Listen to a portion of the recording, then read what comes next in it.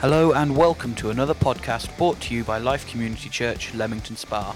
Recorded at one of our Sunday morning services, we hope this message inspires, equips and encourages you to grow in your relationship with Jesus Christ. So I'm going to start with part 2 of our mini-series called The Bourne Identity. If you weren't here last week or if you're listening on podcast, then welcome. It's great to have you with us. Don't worry, you haven't missed much. I'm going to recap very quickly. But there's a film, it's old now, called The Bourne Identity, about an assassin called Jason Bourne who has amnesia. He's found floating in the sea after a mission that goes wrong, and he can't remember who he is. And the whole story, a whole trilogy of films, is about this man, Jason Bourne, trying to discover who he really is. And he's got a special set of skills, and he starts to find out his identity. So last week, where did we get to last week? Well, Jesus said in the Great Commission, all authority has been given to me.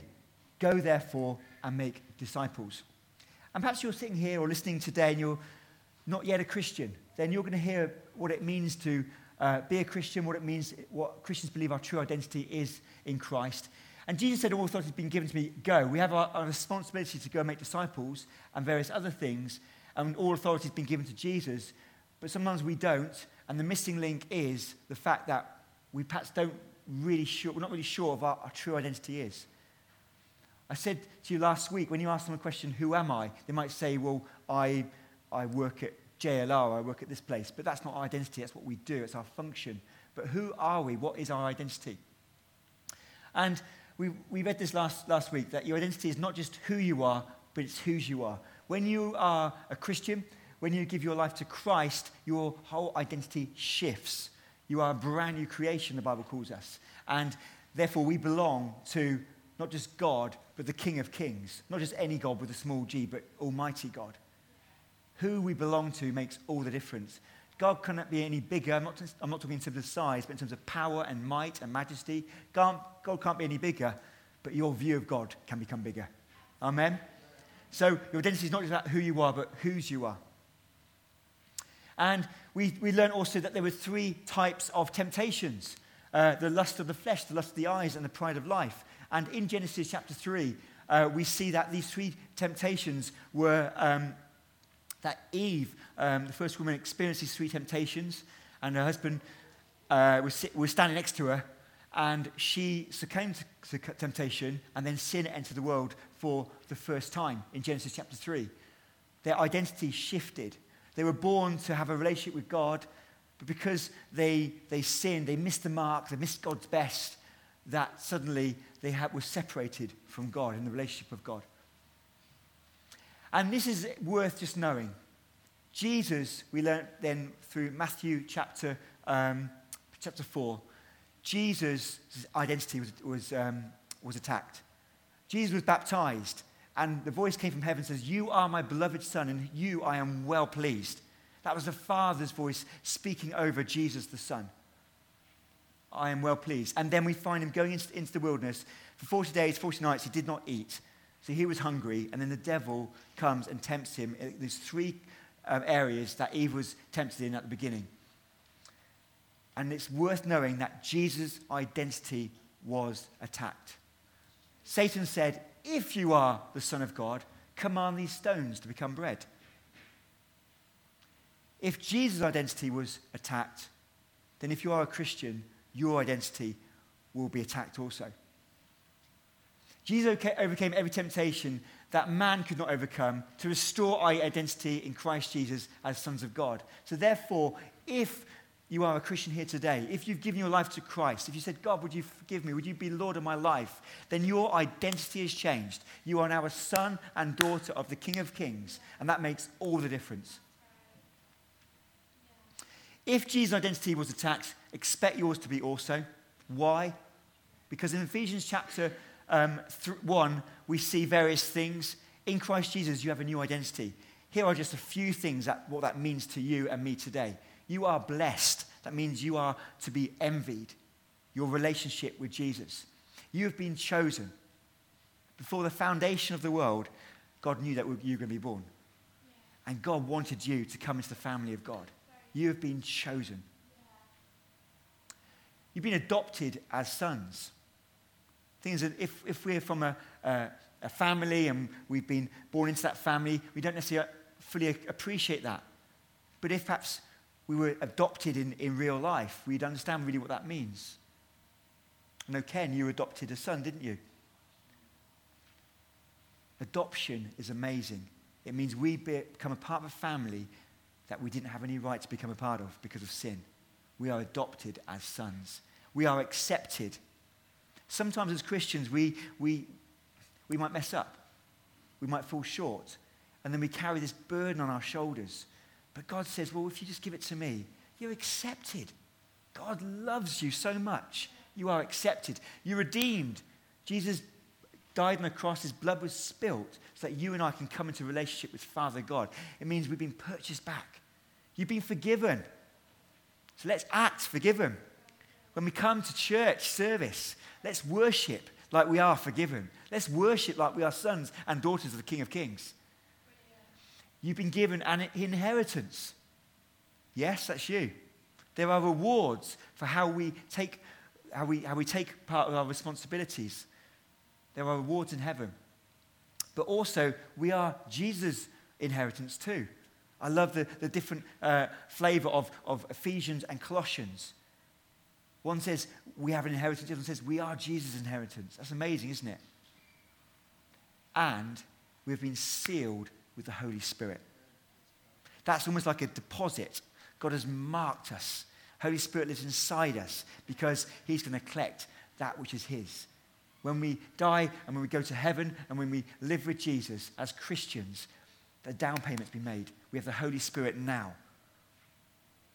Great. So that was a little bit where we went last week. Fantastic. So I've got a question for us this morning. Have you at times felt that you've been in a bit of a battle? A battle not with circumstances, or it could be circumstances, but I'm talking primarily about relationships. Maybe it might be a fallout with someone at work, a colleague, it could be a boss, and you think, where's this coming from? Where's this tension in this relationship coming from? I wasn't expecting that. There was a time when I was teaching in a college, sixth form college, and it was quite a low time in the college. There was quite a negative culture and atmosphere. People were sort of disagreeing with decisions that were being made, and so it was quite hard to be a good Christian witness, just trying to be positive. And in my department where I was working, I had one particular colleague who all of a sudden became very, very negative about so many different things. It became so difficult.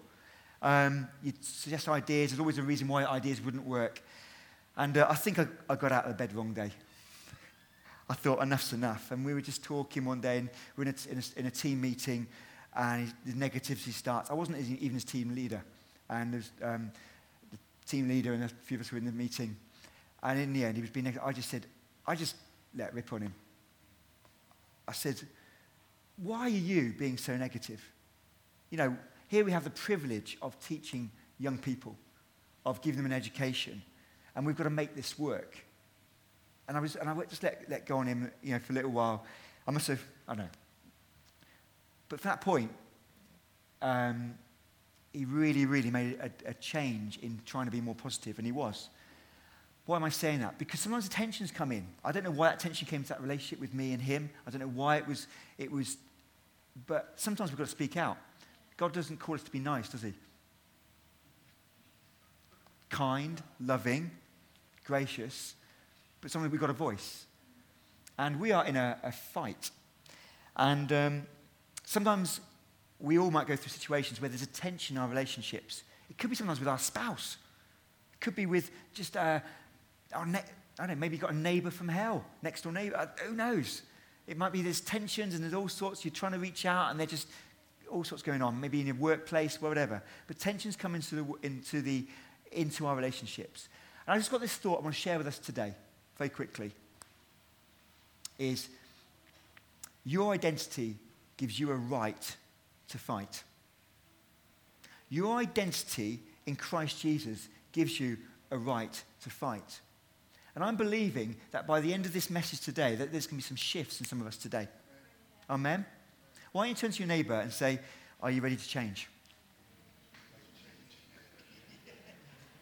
Turn to the person next to you. Say, that includes you also.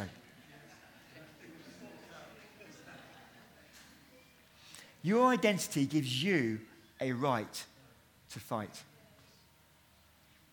So if you've got your Bibles, turn with me to Ephesians chapter 6, verses 10 to 20.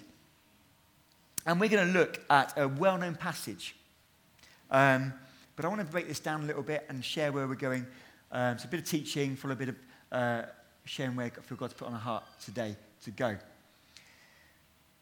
Your identity gives you a right to fight. Leanne had no idea what I was going to be speaking on today. And I just believe God's Holy Spirit has been brooding all over this meeting so far, all over our gathering. Because we're in a fight, friends. We are in a fight. You know, Christianity isn't for wimps. It isn't. It isn't. If you want an easy life, don't be a Christian. But God promises to be with us. Amen? We are in a fight. And it says in verse 10 there of Ephesians chapter 6, finally, be strong in the Lord and in his mighty power. Put on the full armor of God so you can take your stand against the devil's schemes. For our struggle is not against flesh and blood, but against the rulers, against authorities, against the powers of this dark world, and against the spiritual forces of evil in the heavenly realm. Let's leave it there. Be strong in the Lord means to be empowered, means to be filled with the Holy Spirit. It's not your own strength, it's his strength. We need to stand strong in his strength, in his mighty power. We need to put on some of the armor of God, the full armor of God. And when we're in situations with relationships and it's just a bit niggly or it's like a bit like we're in a fight and we're thinking where it's coming from, remember, we're not fighting against flesh and blood. There's things happening in the background and we need to have our eyes wide open to that. Otherwise, you will lose your joy, we'll lose our peace, and we'll think, I'm just not getting along with someone. Sometimes things come out of left field. We have to understand there's a real enemy of our souls called Satan, who fell from heaven because he wanted the preeminence. And so he wants to attack our lives. But can I just say, we give Satan too much power. He doesn't have all power, all authority, because all authority has been given to Jesus. Amen? And when we become Christians, we come under Jesus' authority, and our identity shifts. Verse 13, therefore, put on the full armor of God, so that when the day of evil comes, when that tension comes, when the bad day comes, when that relationship tensions happen, you may be able to stand your ground. And after you've done everything, to stand. We're not even just talking about relationship tensions. We're talking about those days where you may feel sometimes depressed. Those dark days you don't tell anyone about. Those days when you think, is it just me? Is living the Christian life really hard, easy for everyone else and difficult for me? Those days when your identity in Christ is attacked so much that you doubt. You think, I'm no good at this. Well, guess what? You are no good because Jesus is good. Amen? So, let's look at the full armor of God. Stand firm then, with the belt of truth buckled around your waist, with the breastplate of righteousness in place, and with your feet fitted with the readiness that comes from the gospel of peace. In addition to all this, take up the shield of faith, with which you can extinguish all the flaming arrows of the evil one. Take the helmet of salvation and the sword of the Spirit, which is the word of God. We'll just go back to the other one. I'm just going to help us with this. See, Paul is writing, and he's using the language and the image of a soldier. So I need a soldier this morning. Thank you, Lawrence. Let's welcome Lawrence to the stage.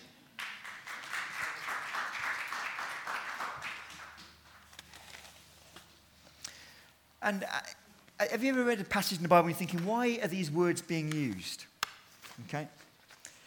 I don't know what the bag this is. Freedom is my life. I think that is.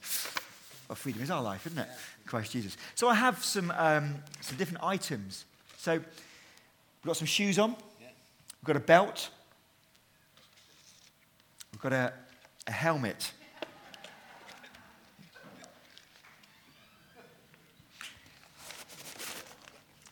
We've got a breastplate.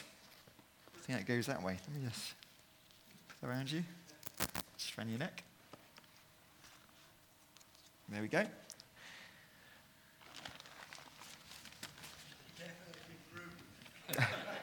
We have a shield.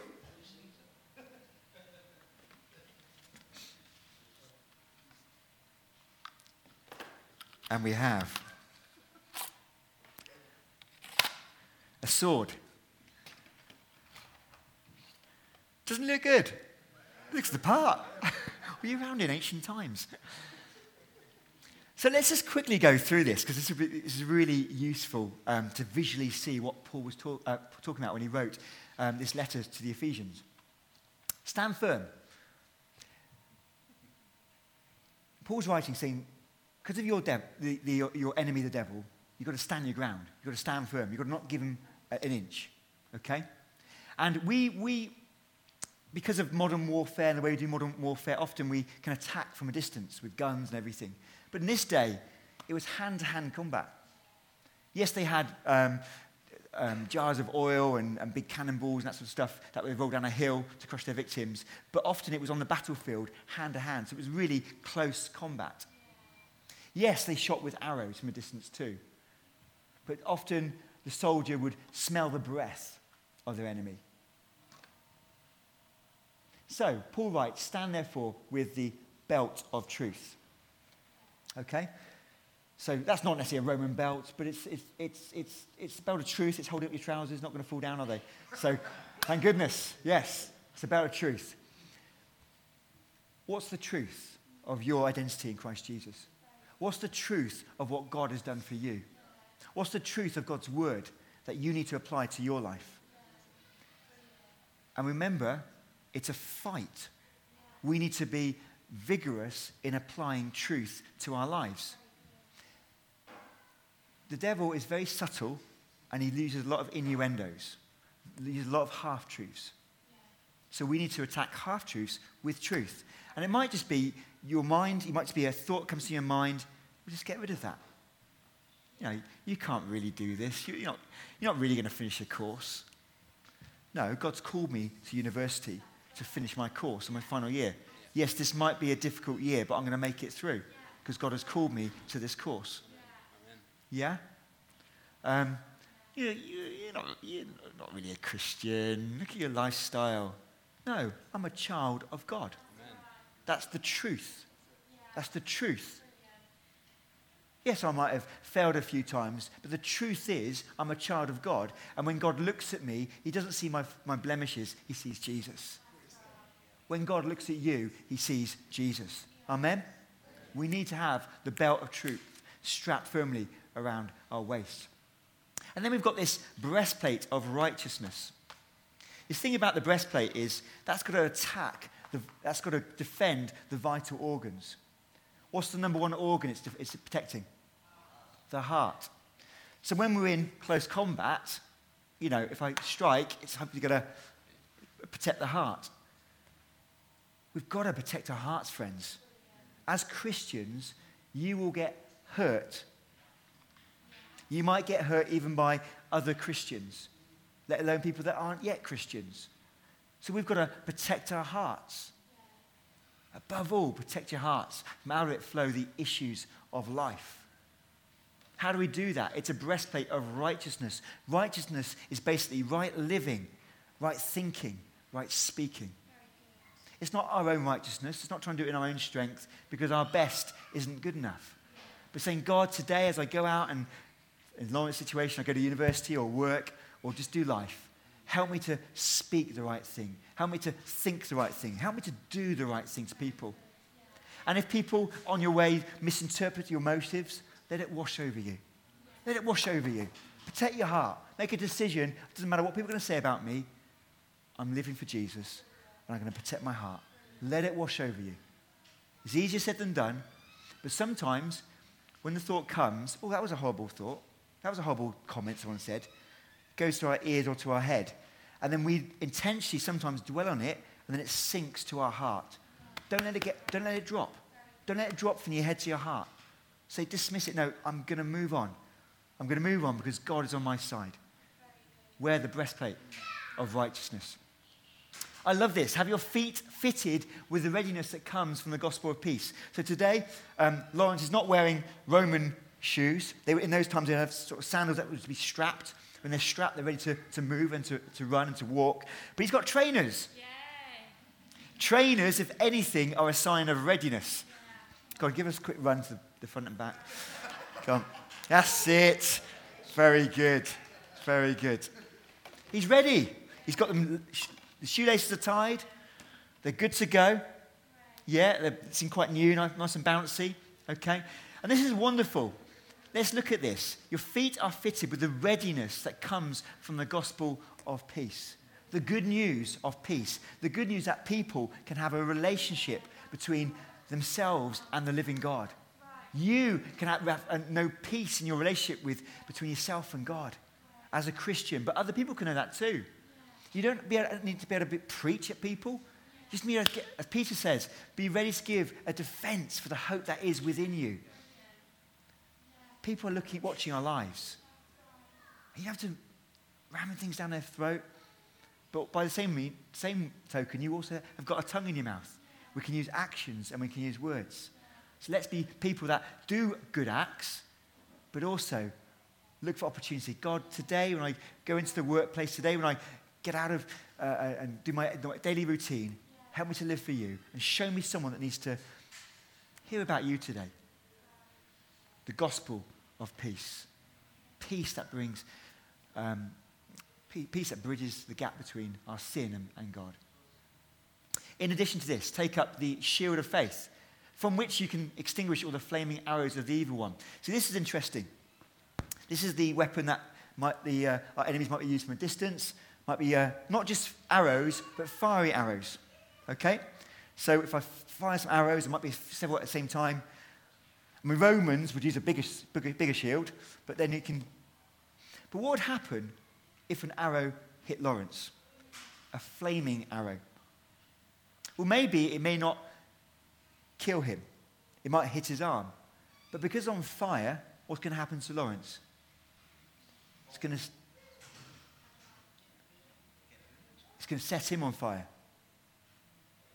And Paul's alluding to the accusations that the devil might say about you.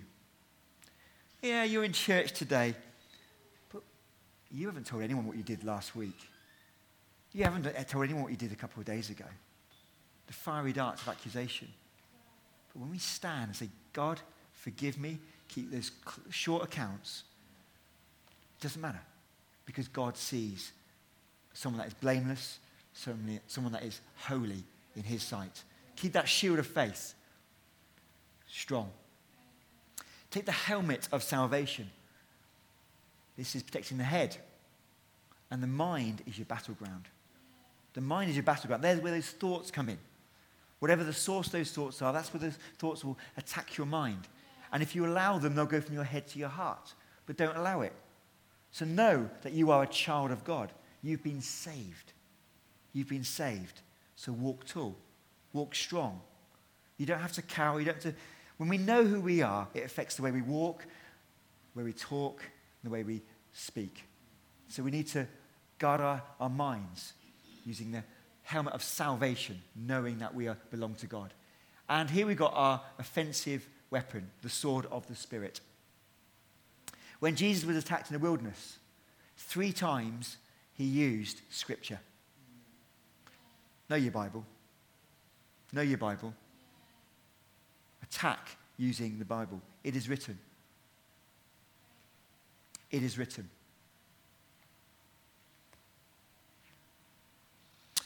And then Paul says, and pray in the Spirit on all occasions with all kinds of prayers and requests. So we've got our defensive weapons. We've got our attacking or offensive weapon, which is the sword of the Spirit, which is the word of God. Okay? And in addition, Paul says pray. Using all types of prayer. Praying for all the Lord's people. Have you prayed for God's people this morning? Paul writes, pray also for me that whenever I speak, words may be given to me, so I may fearlessly make known the mystery of the gospel. Selfishly, have you prayed for me this morning? For which I am an ambassador in chains. Pray that I may declare it fearlessly as it should. Very quickly, in 1 Timothy chapter 2, we see 4 types of prayers. I urge you then, writes Paul, first of all, that petitions, prayers, intercession, and thanksgiving be made for all people. So here are 4 types of different prayers that we can pray. Okay? The first one, that petition, which is like the request, it's praying for a specific or a felt need. Do you ever have times when you just wish God would do a particular thing in your life or the life of a loved one? You know it, so you just know it's like make or break. You're just praying, God, would you do this? You're entreating God. That's a petition prayer. Brilliant prayers. Another type of prayer is an exchange of prayers or wishes towards God. God, it may not be a deep felt prayer, but it's basically towards God. God, would you do this? Would you do that? Third type of prayer is the intercession prayer. It's basically where you feel moved or led by Holy Spirit to pray for a particular reason or cause. You might be just doing your normal business one day, and suddenly you feel, I've got to pray for this. And you start to pray. And that's God that leads that intervention. Be open to Holy Spirit, because Holy Spirit knows what is needed. And I love this 4th type of prayer, which is the prayer of thanksgiving, giving thanks for God's grace. Let's never be too slow to thank God for his grace at work in our life. The fact that you and I can be called children of God, not because of our own goodness, because of what Jesus has done for us. That's why when we come to a gathering, to a church service, we need to be the first to praise God, to thank him, to celebrate what he has done in our lives and the lives of other people that are coming to know him. Amen? So there are 4 types of prayer there that we can use. Petitions, prayers, intercessions, and thanksgiving. You might think, well, thanksgiving is not really a prayer. Yes, it is. Yes, it is. God, I'm so thankful. And thanksgiving opens up the gateway. When we start to thank God, into his courts with praise, and we start to thank God for what he's done. For the fact that you've got food on the table. Food on the table. The average daily wage in India is less than £2. You've got food on the table and change in your back pocket. We've got so much to be thankful to God for. So, you need to fight and stand your ground. I've got 3 things for you to think about very quickly today. Just back to the first one. Alert. We need to be watchful. So as you enter your daily routine, whether it's the workplace, university, wherever it is, just in your street, you go into the shops, whatever your daily routine looks like, be alert. Yes, be alert and think about maybe anything the devil might be doing, but it's not all about the devil. It's about being alert and watchful about how you can be ready to give a defense for the hope that you have within you. This, as we're going towards our Christmas time, we're taking a step of faith. We're hiring this town hall. Be alert. Well, God, who can I give a leaflet to today about this? Who on my street? We're encouraging you to own your streets. That means put a leaflet prayerfully through every letterbox through your street. And maybe then inviting 2 or 3 people that you know in your world. Can I say people that don't yet know Jesus? People that don't yet know Jesus. Be alert. Ask God, how can you use me today? Open your eyes. Open your ears. Open your spiritual senses. And let God lead you, and he will. Anyone that wants to be used by God just needs to pray, God, use me today. Use me today. Secondly, your attire. So remember the whole armor of God, not just some of it. It's not just thinking, well, I'm going to wear the helmet of salvation. I'm going to remember I'm saved. Well, that's good. But you need to think when the fiery darts come. You can't be excused not to know the word of God. Therefore, you've got to use the sword of the Spirit. Use the whole armor of God. And lastly, attack. The thing is, it's your right to fight. It's my right to fight. And we need to be a little bit more aggressive. Can I dare say that? Being a Christian is not good enough to be passive. Because if you just become passive, where there's passivity and inaction, then the devil has a field day. But when we attack, when we say that is not right, and we see injustice, and we say that is not right, God, would you do something? Use your prayers. Use your prayer language. Say, God, that is not right. Would you do something? Can I say, when you start praying like that, sometimes it's not God that changes the situation. It'll be you that changes the situation. Because when you say, God, would you do something? God will say, I'm going to use you.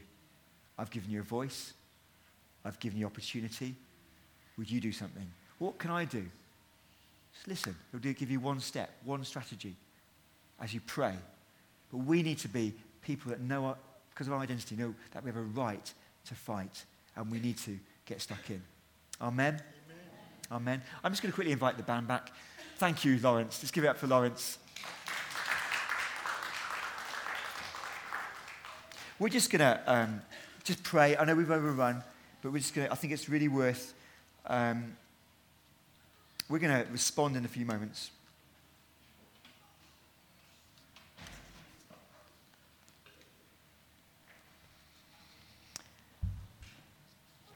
I wonder if you can put the Lord's Prayer up, please.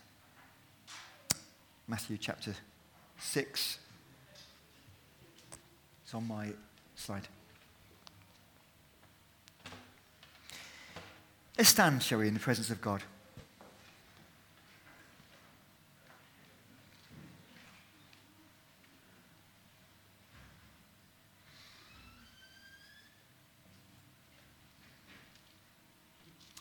Can we have the next slide, please? Jesus taught his disciples how to pray. He teaches us how to pray. Sometimes we know we read this prayer out loud. But Jesus wasn't saying, pray these words. He said, pray like this. In this manner, therefore, pray. And so, church, it's time to be aggressive. It's time to know our rights as a child of God, that you can approach Father. You can approach Abba. He knows your needs. It says before that, he don't use loads of words because he knows your needs before you even pray. So that's great, isn't it? God knows our needs. Sometimes we can't get beyond our own needs, but God wants you to get beyond your own needs, because if we don't get beyond our own needs, it's selfishness, isn't it? Because there's a world that needs our prayers. And as we start to pray, it gives God permission to move on our behalf. It invites God into our world. All authority has been given to me, said Jesus. Go therefore. Pray therefore. Make disciples. So we're going to pray this. And we're going to, every time it says pause, we're going to stop. Let's read that first one. This manner, therefore, pray. All together, please. We hope that you enjoyed this message. For many more resources and for more information, visit our website at www.life-cc.org.